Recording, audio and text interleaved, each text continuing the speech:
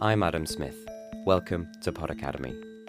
Have you ever looked for a pack of pan scourers or a bottle of kitchen cleaner in the cupboard under the sink and just can't find them? You know they're there. Well, you're almost certain they are there, and yet inside the cupboard it's too dark, too busy, or your arm just can't stretch far enough. This is where household chores meet the cutting edge in space research. The search for planets beyond the control of our sun, or exoplanets, is very similar to the hunt for a bottle of bleach in the kitchen cupboard. These planets are many light years away, the light from their suns is so faint that we can hardly see them, and when we listen for them, there's all sorts of other noise we have to cut through. And yet NASA's Kepler mission last year made some remarkable discoveries. Remember those images in the newspaper of the Star Wars world Tatooine, the planet with two suns? That's Kepler 16b, 200 light years from us Earthlings. Or maybe you remember the planet said to be in the Goldilocks zone of its own solar system. Not too hot and not too cold, Kepler 22b could comprise the perfect conditions for life. In this podcast, as you've probably guessed, I'm on the hunt for exoplanets. So I have to start with Kepler, which is a pretty special little spacecraft.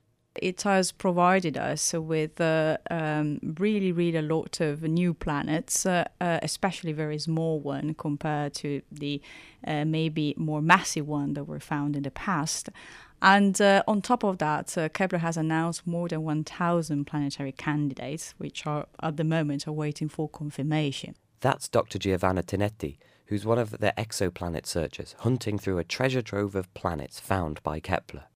Kepler is also providing, again, a lot of statistics, and is telling us, for instance, that exoplanets seems to be much more common than we even thought at the beginning. And so there is this flood of planets that we are, receiving.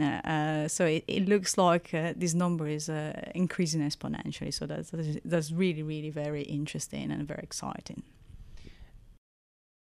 But Giovanna's work is different to that of Kepler. I went along to the Department of Physics and Astronomy at University College London to ask her how. Your work doesn't focus on what Kepler's doing. I understand that you're looking at atmosphere in different planets. So can you tell us what the difference is between how Kepler goes about its mission and how you go about your mission? Well, Kepler is a mission that is supposed to detect a new planet, so really find a new planet in the neighborhood of our own sun, so basic orbiting stars, which are relatively close to our own sun. I'm very interested clearly in knowing about new planets being found, don't get me wrong, but what I'm particularly interested in trying to understand the composition, what they're made of, and really try to characterize them. And at the moment, we have been able to do this kind of characterization through measurements for planets which are much more massive than our Earth. In particular, we did a lot of measurement using Spitzer Space Telescope or Hubble Space Telescope, and more recently even from the ground, looking at gas giant planet more similar to our own Jupiter, but located quite close to the star, so relatively hot.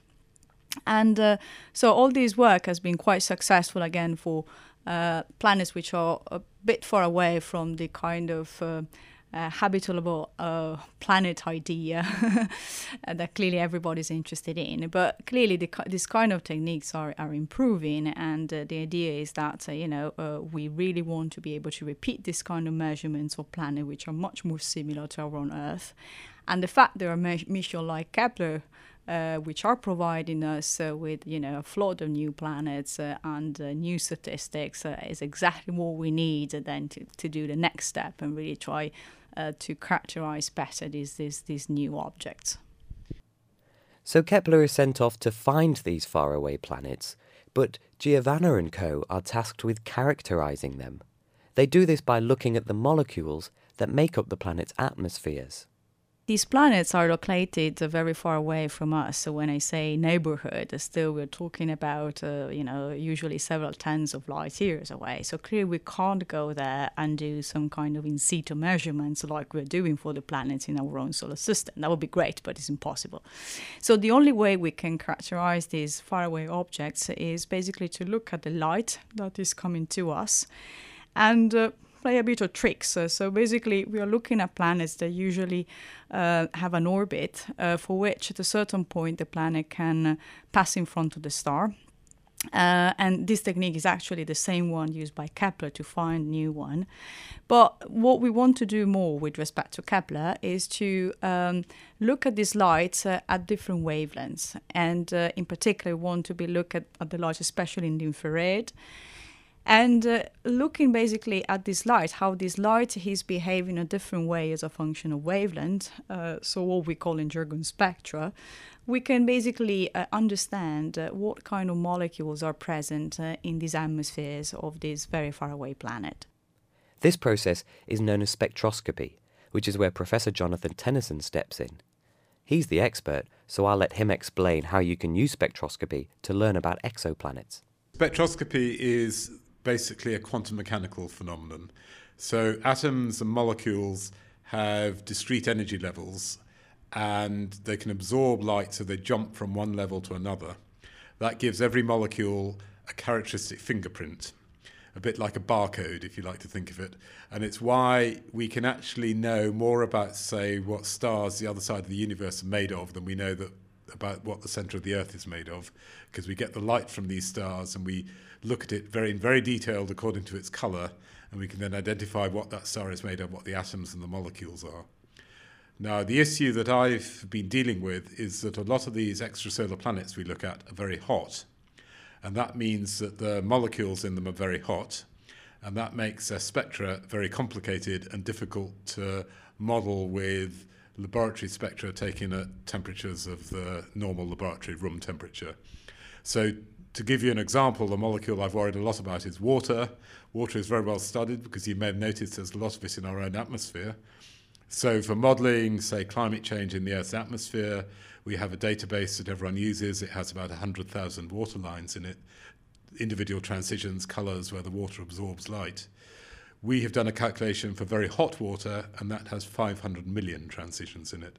And we can check that calculation by looking at what is done in the lab on Earth, but no one actually wants to measure 500 million transitions because they would still be doing it sometime way centuries in the future. How does that apply to space and the exoplanetary research exactly? You know, looking at the water that you've got over on the planet Earth and looking far into the stars. Okay, so we've passed, in a sense, the era of discovery in exoplanets. So the first exoplanet was discovered sometime in the 1990s, and people have been getting more and more of them. And within the last year, I think it's now become generally accepted that virtually every star has planets going around it. So we know they're there, and the thing you really want to know now is what they're made of, and of course, eventually, is anyone living on any of them? So what we want to do is characterize them, and the spectroscopy is the main tool for characterizing anything. So you need to look at the light very carefully to try and work out what the planet is made of, or in particular what you see is what the atmosphere of the planet is made of. It's pretty difficult at the moment if you have a solid planet to work out what the surface is made of. Now, this is not easy at all because the planet goes around a star. The star is very bright. You essentially can't see the planet. So how do you see something which is invisible against a very bright background? And this is actually what Giovanna Tinetti, who I believe you've already heard from, really pioneered, was using the idea that certain planets transit in front of their star. That is, they pass in front of their star as you look at them from Earth. So by looking at these planets which transit in front of their star, you can look at the amount of light you get from the star before the planet transits and then as it transits, and actually also as the planet goes behind the star. And if you do this and you break the light up into different colours, you get a very elementary spectrum. At least so far, they're very elementary. We're hoping with time that we'll be able to make these spectra much higher resolution, see the colours much more clearly. But that has already allowed us to characterise some molecular species in the atmospheres of these planets. The team used various telescopes dotted around the world to make new observations of the atmospheres. But at these distances, it's very difficult to be precise. Imagine standing at one end of a football pitch and trying to study a pea held by your friend at the other end. You can't touch it or hold it, you can barely see it. By looking at the light bounced off the pea, spectroscopy can deliver buckets of data. But what do the planet hunters do with it all? Well, they hand it to a PhD student. Here's Ingo Waldman, who's just finishing his PhD on Giovanna's team. I'm essentially a statistician, and I look at something very boring, the different properties of noise in an instrument to actually analyze the data. So yeah, statistics is my thing, and people should be more excited about it. But I understand why people generally don't care. Ingo reduces and analyzes the data to produce an exoplanetary spectrum, which Giovanna then analyzes. And tell us a little bit about this exoplanetary spectrum. What is it? What does it look like? What do you do with the numbers? Oh, it's just a few wiggly lines, really. But essentially, what it shows is that the radius of the planet seems to be larger or smaller for different wavelengths, which is due to some of the light going through the atmosphere of those exoplanets when the exoplanet is transiting its host star. And some of those molecules in those atmospheres will absorb or emit at certain wavelengths. So it appears as if you have a bigger radius. So those are those wiggly lines. That's the spectrum. And looking at different wavelengths, we can specifically probe for certain molecules such as water or methane or CO2. There is one reward for wading through all this data. He gets to visit the telescopes that collect it. They're all over the place. We need to have some quite big beasts for this sort of work. So the smallest class of telescopes we can usually go for is 3.5 meters. So we usually go for the biggest ones, the 8-meter class, which is in Chile, for example, the Very Large Telescope, the VLT. But also in La Palma on the Canary Islands, in Hawaii, Mauna Kea, wherever we have 8-meter sized telescopes. And usually we go for the Chile ones. Did you choose this field so that you could go to far away, exciting places? Yes, entirely and utterly. It was in my first year undergrad when I had to decide between quantum physics and astrophysics, and I spoke to my tutor. My tutor told me to go for astrophysics just because I get to play with the bigger tools. It was a 30-second decision that changed my life, and I quite like it. I get to go to cool places on European taxpayers' money, essentially. And let's talk a little bit about your experiences at the VLT in Chile. What's it like to go there? Oh, it's fantastic. It's absolutely fantastic. Everything is catered for. You go down to Santiago, and then you're being flown up to the Atacama Desert, which is essentially the driest place on our planet. It's quite close to the sea, actually, to the Pacific. It's only 20, 30 miles inwards that you have the driest conditions imaginable. But it's fantastic. It's absolutely fantastic. There is no microbial life at all. In fact, all we have there are engineers and astronomers. That's as good as it gets.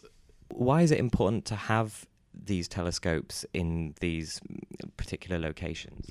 Well, it's important because a low air humidity allows you to look at certain wavelengths that you can't usually do that for.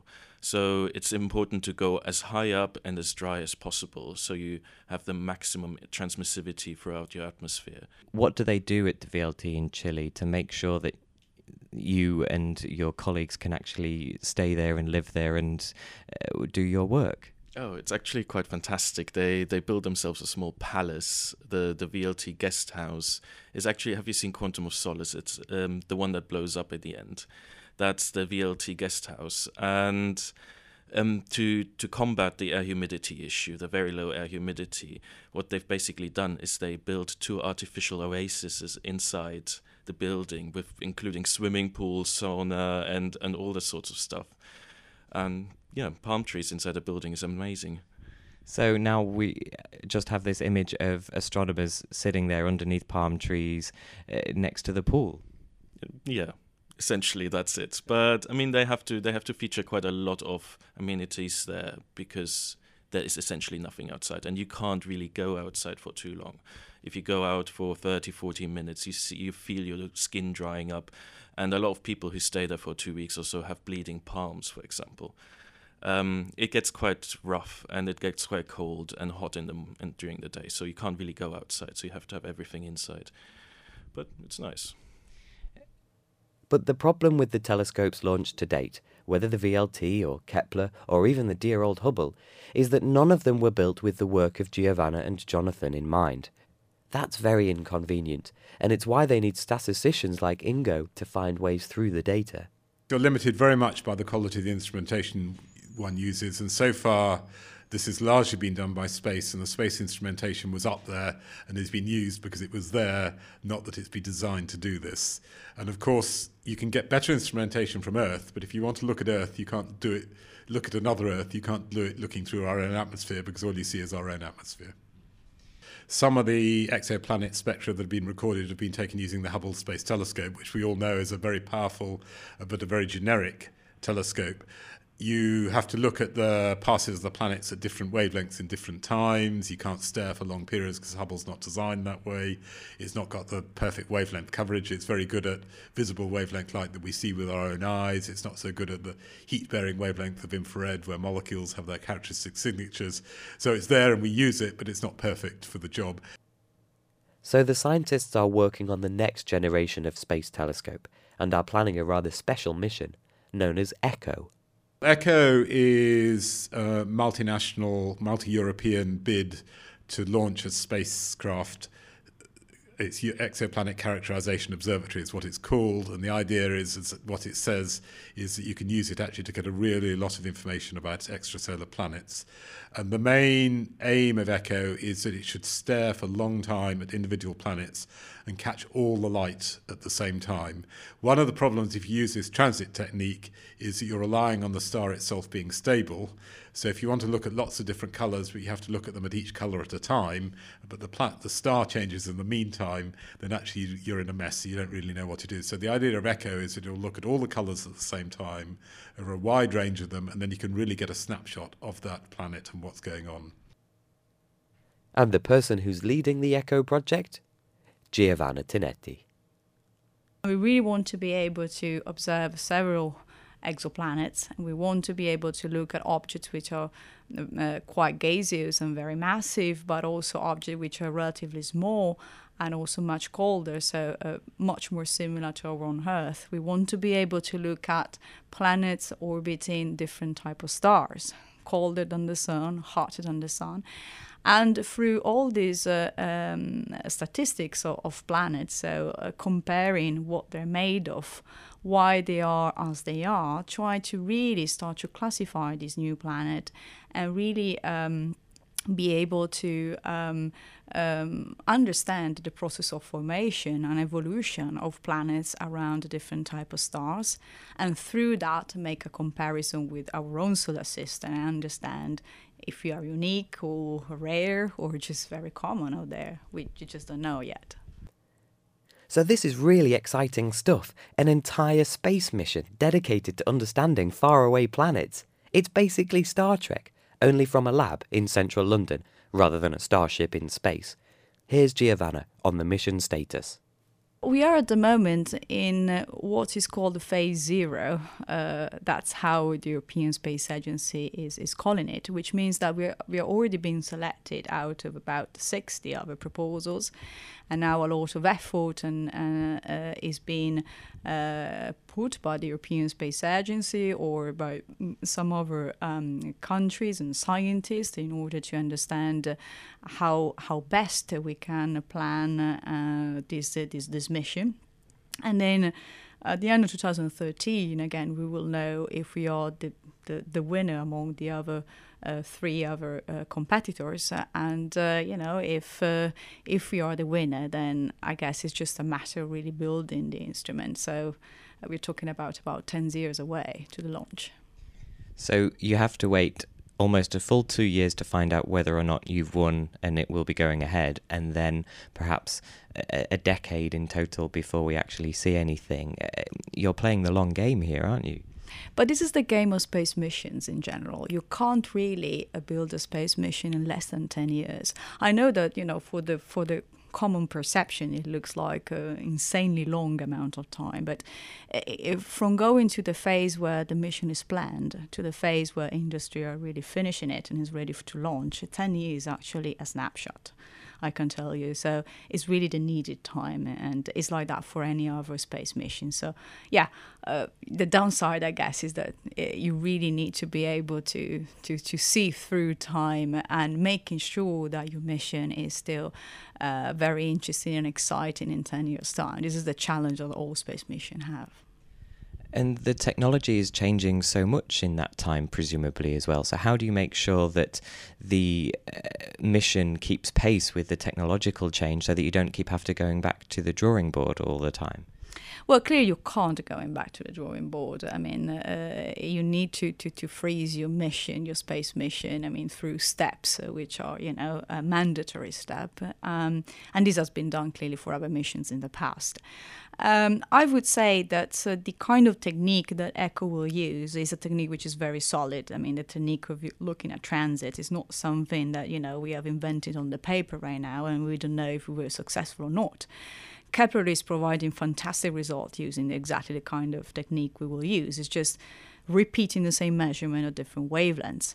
And we have already been doing this kind of exercise with space missions like Hubble and Spitzer and the ground, which are not really dedicated. And so for all sorts of reasons, they're doing very, very well, but clearly not at the level we would need for going to the accuracy, again, needed to look at a more habitable kind of environment. We need an extra bit, and the extra bit is clearly building the entire instrument to give you the stability that you need, and the perfect matching of all the instrument that it gives you the extra quality needed. We might need to wait 10 years until we see ECHO launch. That's if it gets the green light from the European Space Agency. And a decade is a long time for the public to sustain its interest in the search for exoplanets, which, as Giovanna notes, is on the rise. The interest in exosolar planets has really increased exponentially, as much as the number of exoplanets discovered. And I would imagine it's because, first of all, it's a very new field. The first exosolar planet, the first planet around another star, was just discovered in 1995. So, it's literally a very little time ago. And so clearly before 1995, people were clearly predicting exosolar planets. But, one thing is to have the theory, another thing is to have the experiment, and another thing, again, is to have an experiment that is so successful. When I started to work in this field, very few planets were detected and discovered, and it seems really a bit like a bet. It could go very well or very wrong. And it's quite amazing that now we're touching almost 1,000 new planets since 1995. So it gives you the breadth and the novelty of this field. And so clearly it's very exciting for a scientist, but I would imagine for everybody, understanding that you have all these alien words out there. And I would imagine that everybody has the curiosity of trying to understand how they're made of. I mean, what kind of planets and environment we can think of. I mean, so I guess that basically that maybe is the excitement. Do you think that we will find life elsewhere in the universe? I am personally pretty convinced there is life elsewhere in the universe. I hope to live to see it found. You can never predict the future on these things, but I think it would be very exciting if we can find it. I think the sort of life we're likely to find is not people doing radio interviews. It's going to be amoebas or maybe primitive dinosaur-type life forms or whatever, and we'll see it from various signatures to do with the effect that having life on a planet has in their atmosphere. I don't think I will live to see any sort of communication with other sort of life. What is it that convinces you that we will find life, though? Simply the statistics. There are a huge number of planets out there, and I'd be very surprised if our one is so unique that even if there are very special conditions that have created life on Earth, a number of very accidental things that have allowed us to flourish here, there are just so many planets out there that I would be really astounded if we were the only planet that these conditions had occurred on. Well, you heard the man. The cleaning sprays and dishcloths are almost certainly there at the back of the cupboard. It's just up to folks like Giovanna, Jonathan and Ingo to reach as far as they can into the dark to find them. We can be even more sure that the inhabitants of any exoplanets have a better way of organising their kitchen cupboards. If you enjoyed this podcast, remember you can read the transcript, click on the related resources and hear more podcasts from the Science and Environment faculty at podacademy.org.